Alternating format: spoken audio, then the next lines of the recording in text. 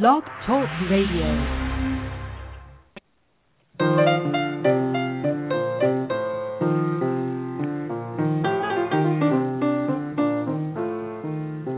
This is Creativity and Play. I'm Steve Delbert. And I'm Mary Alice Long. You can find us online at creativityandplay.com, follow us on Facebook and Twitter at CreativityPlay, and download archived editions on iTunes. Our guest today on Creativity and Play is leading play expert Joan Almon. She is also the founding director of the U.S. Alliance for Childhood and former co-chair of the Waldorf Early Childhood Association of North America. Joan co-authored the report Crisis in the Kindergarten, Why Children Need to Play in School. She will be leading a workshop on the power of play at the Advancing Creative Thinking, Imagination to Innovation Conference in Ridgefield, Connecticut on April 28th. We are showcasing several conference presenters in Creativity and Play interviews in the next week and a half, including Hillary Austin and IBM's David Wan, plus our previous interviewees, Irish poet Anne O'Reilly, activist and artist Lily Yeh, and New York Times tech columnist David Pogue, who will all be part of the conference later this month. Joan Almon, welcome to Creativity and Play. Well, thank you. It's great to be here with you both. Thanks. Well, this report we mentioned in the opening about kindergarten and play is from 2009, and I'm wondering if you can bring us up to date on sort of what's the current status of play in schools from your perspective and the work that you do around the country and beyond. Yeah, I wish I could say things were getting better, but I'm afraid at the moment things are still getting worse as far as the elimination of play. We did the report specifically about kindergarten because we knew that it was a lot worse in kindergarten than it was in preschool. And what we found in the report, for example, was that in the full-day kindergartens where the teachers filled out questionnaires for us, they were spending at least 2 to 3 hours a day teaching literacy and math and either giving tests or preparing children for tests. And there was less than 30 minutes a day for play.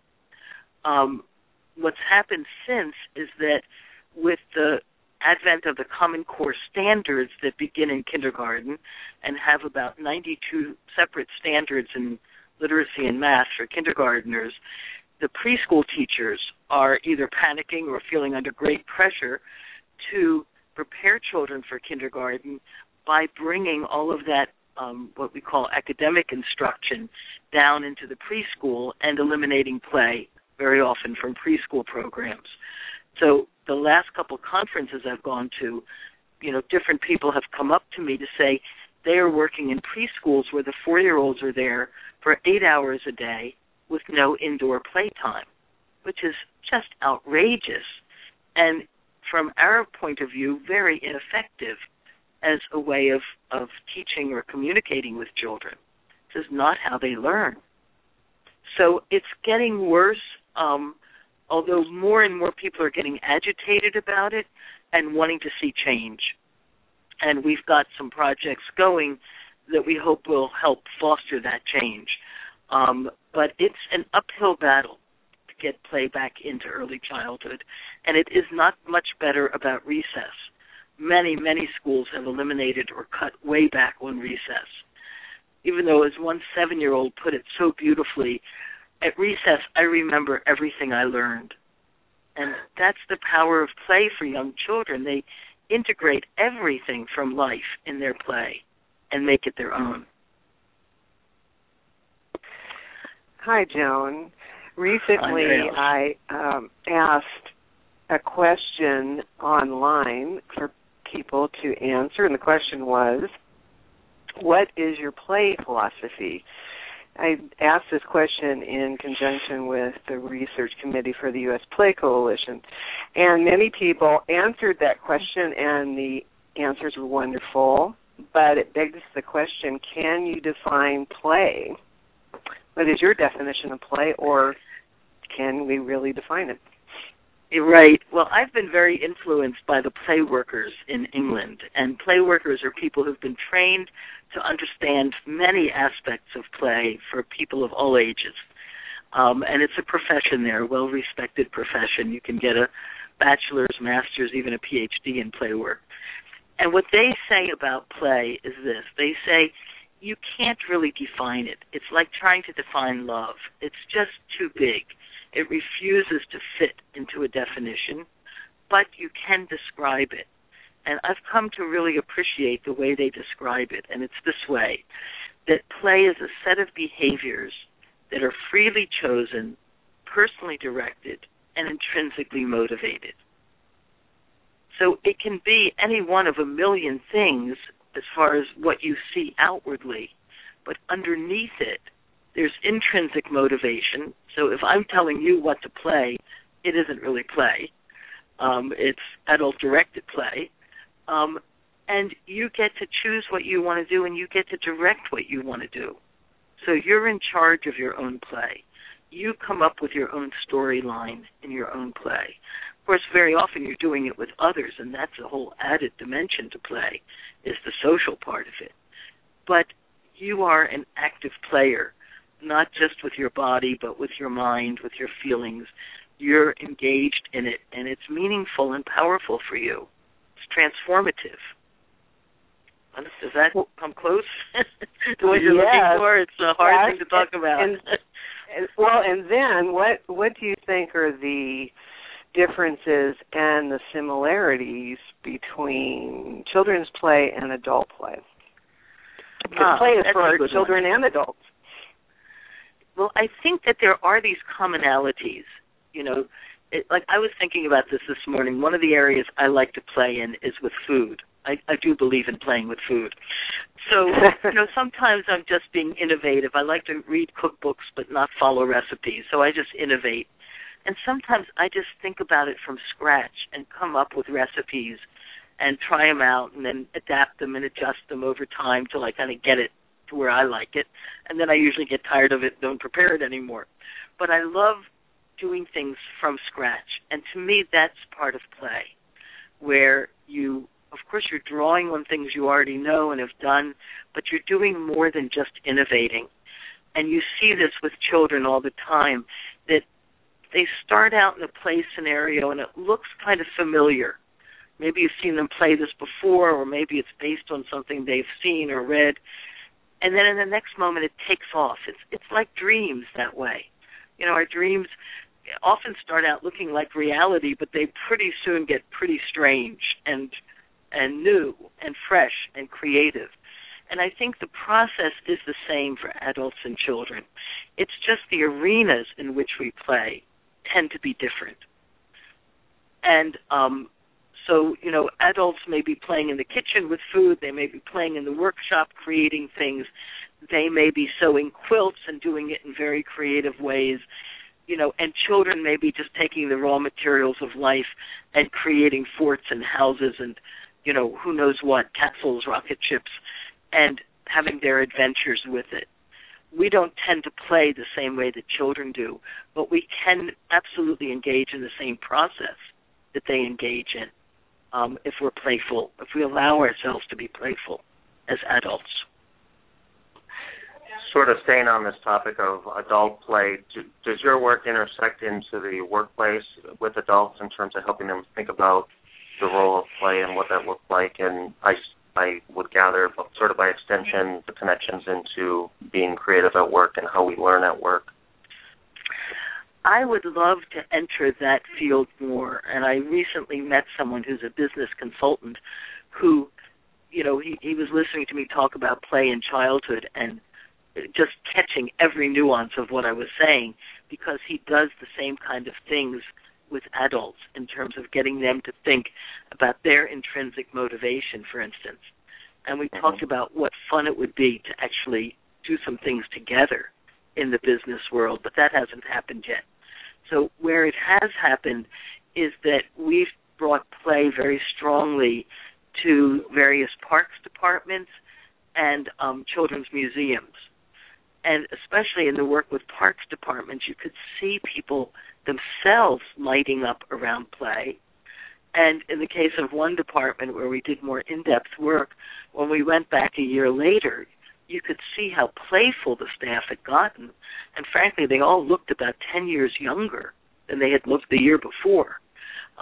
You know, because the play is, and creativity, it's part of that, wellspring of life, part of the fountain of youth.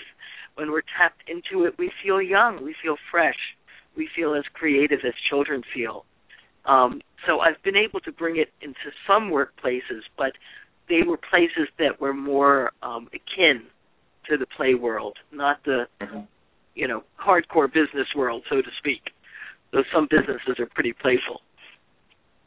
So at the conference that you're coming to here in Connecticut next week, you'll be leading this workshop on the power of play on Saturday the 28th, which will be an audience of adults. What will you actually engage those folks in? What I'd like to communicate to them and then give them some exercises where they could experience some of this has to do with the work of a psychologist named Csikszentmihalyi, who talks about flow. And to me, flow and creativity and play are all more or less the same. I guess one could get more finely tuned in definitions and descriptions to differentiate them. But what adults often experience when they are really immersed deeply in something, and you forget about time, you're in flow. And it's the same state of being, from what I can tell, as children when they are immersed in their play. And there's some exercises one can do to kind of begin to sense, what flow is all about. And so I want to do some exercises with people and also let them share some of their play memories or experiences with flow as an adult or play as an adult. Because the more conscious we become of these things, the more we realize that actually it goes on in our lives and can go on in our lives all through the lifespan. But often we don't even realize we're doing it, or we think we're not supposed to be doing it. I imagine the people coming to this conference think they should be doing it, but perhaps would like to do more of it, have more creativity and play in their lives. So I don't have it all mapped out yet, but that's the overall direction I hope to go in. There is quite a bit of talk recently with play advocates around risk, the idea that there's so many playgrounds, schools, park and rec department, etc., where there's a lot of risk prevention going on, and children are not allowed to stretch their boundaries and find their own paths in those environments. And I wonder what you have to say about that risk prevention and the importance of taking risk and experiential play. Yeah, I think risk is incredibly important in life, and the development of our ability to self-assess risk. We all have it. We would never have survived as a species if we didn't know how to assess risk. You don't get very far in life just through risk avoidance, although at times that's an appropriate response.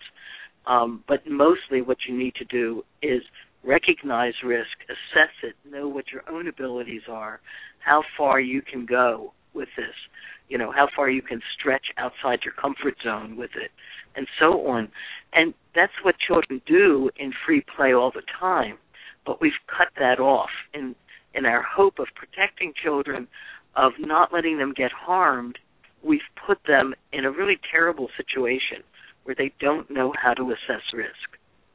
So in general, with play, what you want to do is not avoid risk, but give children as much risk as they can handle. So, you're not going to give a young child a chainsaw, but you're going to teach them how to use tools. And typically a child might bang their thumb once with a hammer, and then they know. They don't do it again. If you have a child who repeatedly is hurting himself or herself in risky situations, then that can be a problem. You need to kind of assess whether the situations are wrong or the child needs to build up a better sense of body and body limits. But children will typically hurt themselves a little bit while they're stretching the envelope, but not very much. And then they know how far they can go. And then as they grow, they go further. And that's really what you want from children, because who knows what their lives are going to be like? Who knows what's going to happen to any of us tomorrow? We need to be fairly sharp. We need to know how to meet new situations and come through them well, and that's what we really should want for our children. And the way to do that is to give them as much freedom in their play as they can handle and give them some genuine risk. So if I can give an example, when I was in Seattle last week, I visited the Parks Department on Mercer Island because 2 summers ago they opened an adventure playground. Now, there are several in California that are quite old, but this was the first new one that was created in recent years. So I wanted to hear their experiences, and I'm doing a little case study about them for an article we're doing on risk. And it's a hammer and nails playground, and so the children see how to use hammers and nails, and then they build forts. And I haven't visited theirs in the summer when it's open, but others I visited, children build 1-story structures, 2-story. In Switzerland, they were allowed to build 3-story structures plus tree houses way up in the trees. And adventure playgrounds typically have a much better safety record than our kind of sanitized traditional playgrounds because there is genuine risk, and children rise to risk. They activate their own risk assessment when there's risk around them, and they learn to manage risk really well. So I believe in risk. What do you think is behind these rigid boundaries and eliminating recess and free play? Well, in general, I think there's a lot of fear about free play and on the kinds of things that come out of us, come out of children, come out of adults, when you really give the mind freedom. So I think in general there's a lot of fear, a lot more than we recognize about that. But specifically in terms of injury and risk, people don't want children to be hurt. Well, I don't want children to be hurt either. But my experience in teaching children for 20 years was that those who were given a chance to do risky things were the safest. They had the least amount of injury. I think there's fear of injury. I think there's fear of litigation. It's a very big thing in this country. And one of the experts on risk and play in England made a very interesting comment to me some years ago before healthcare was so big on the U.S. agenda. And he said, if the U.S. ever had universal health coverage like England has had, the fear of risk would go down. He said part of the fear is parents know how expensive it will be if their child is injured. And this is just a reality. I mean, I heard about one woman whose child broke an arm or a leg and it cost $4,000, and she didn't have insurance, and she was poor, and she is scrambling to try to pay that off. So I think it's partly, it comes down to just this fear of the huge expenses involved, and partly that we don't want to see children in any kind of difficulty or pain, which is a nice thing to want, but it's not a very realistic thing. Growing up has some bumps to it, and children need to handle those bumps. You had mentioned at the beginning, sort of talking about the state of creativity, that you guys are working on some projects to help change some of this, and sort of picking up on what you were just describing again. Can you talk about some of what those projects look like? Yes, we're kind of working in 3 areas about play. The one is to continually get the word out about how important play is. So we've been happy to be able to work with the media on that, to write articles for various publications ourselves, and just in any way possible get the message out about the importance of play in children's lives. And then we've had kind of 2 separate campaigns, interrelated but separate. And the one is getting play work and play out there in the parks departments, children's museums, summer camps, wherever people are already working on recreational opportunities for children, sort of out of school time, to help them see that they're the ones who can bring play back into children's lives. Because parents are so reluctant to just let the children go out to play. Even in really safe neighborhoods, they're reluctant. So when children are in the care of others, this is a prime time when they can play, with some adult presence, but without adults feeling they should direct and supervise the children's play. Usually children just need some support, and then they're off and running with play. So we've done this whole out-of-school approach to play, and then trying to bring play back into kindergartens and preschools, and what we call play-based learning, which is content that's presented by teachers in experiential, hands-on, playful ways, combined with time for children's own play.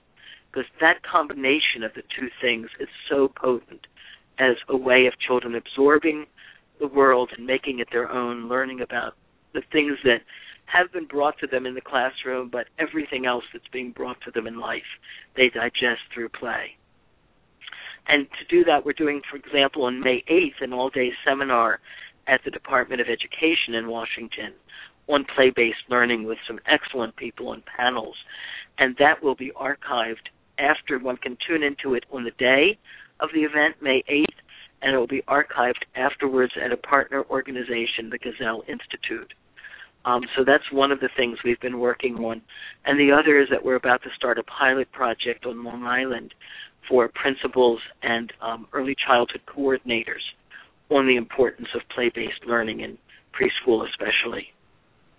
So those are just a couple of the things. And then we write reports and articles and lecture on this and just beat the drum, try to get people to see that that the basic premise that's going on right now in early education is ill-founded. It's not founded on research, and the premise is the earlier you can get children to read, the better off they will be. There's simply no evidence that if a child learns to read at 5, they become a better reader, better scholar, better person than a child who learns at 6 or 7. But the whole of American education has embraced the idea that children need to learn to read at 5 or even 4 in order to become really good readers by the end of 3rd grade. And it's simply, there is no evidence for that. And there's a lot of evidence that raises serious questions about that premise. So that's part of what we're working very hard on, is to get that message across to people. And believe me, they don't want to hear it. A lot of people do, of course, but not the policymakers yet. One has to do a lot more with the public. A lot of parents understand it. A lot of early childhood teachers understand it. University people understand it. Pediatricians understand it. Increasingly, psychologists and psychiatrists are getting it because they see so many young children under such stress. But the policymakers and the educational administration doesn't quite get it yet. So we'll keep working on it. We won't give up. I think in the next, I would guess 3 to 5 years, we will be able to make a real impact about this. But it will take a while. One of the ways that I get it, how important play is by listening to different people's play stories, the stories of play in their life. And I wonder if in the last little bit here before we end our show today, if you could share a couple stories with us from your experience. Yes, various stories come through my mind as you ask that. One of my favorite was in Chicago, the ice hockey coach in this parks department where we were working. He shared play memories from his childhood, deep snow in Chicago, and he and his siblings and friends would tunnel all back and forth across the front yard into the backyard, with occasional holes where they could stick their heads up, get some fresh air. But this wonderful tunneling, because another memory came from the head of parks, or playgrounds rather, in New York City, and she talked about what I've come to realize is a kind of traditional play in New York, as children playing in the storm sewers. So when there's no storm, those sewers are dry. And they would go for miles underground and periodically lift up a manhole cover and ask somebody where they were, put the cover back and keep going. And so, we tend to think of play as fort building and tree houses and so on, but these memories of going underground, which I didn't have at all in my childhood, I just found fascinating. So that's just a couple. But I would love to add one last note of something I just learned. I was at a big conference in Vancouver, and in a session on play and play research, one of the researchers said, she was interviewing children about play, and they gave wonderful answers about what play meant to them. And she was doing this individually, so they didn't hear each other.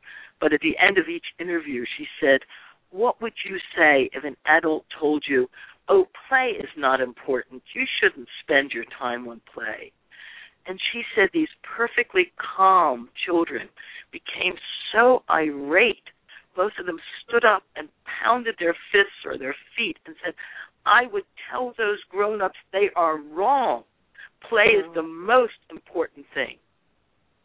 And I was so blown away that children feel this so strongly, can voice it so strongly, and are so frustrated by the fact that we adults don't get it.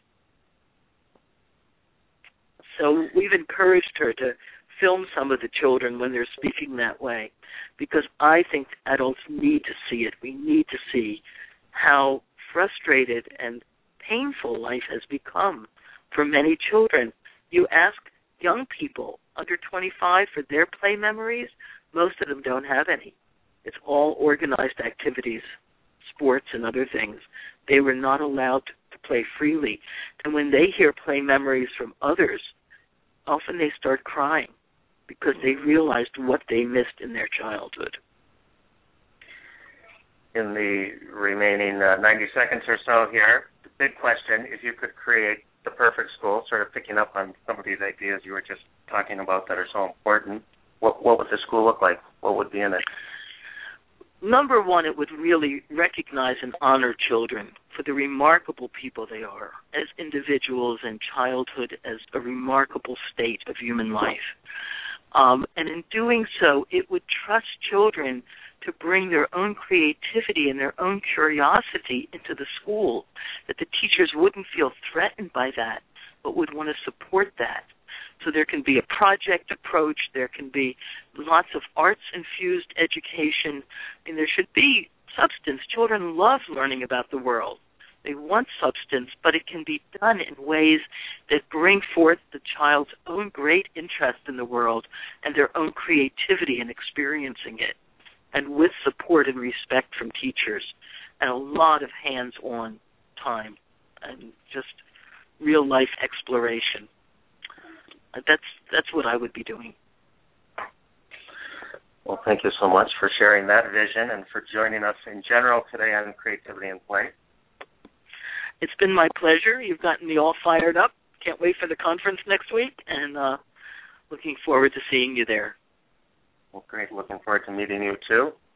Joan Almon is a play expert and founding director of the U.S. Alliance for Childhood. She'll be leading a workshop on the power of play at the Advancing Creative Thinking Conference in Ridgefield, Connecticut on April 28th. Our theme music is Kindergarten, composed and performed by Jonathan Batiste. You can listen to this show and previous shows again and find more information about our guests and coming shows at creativityandplay.com, and find Creativity in Play on Twitter, Facebook, and iTunes as well. Creativity in Play is a production of the International Center for Creativity and Imagination in partnership with the National Creativity Network. I'm Steve Dover. And I'm Mary Ellis Long. Thank you, Joan, so much for being with us today. You're very welcome. My pleasure.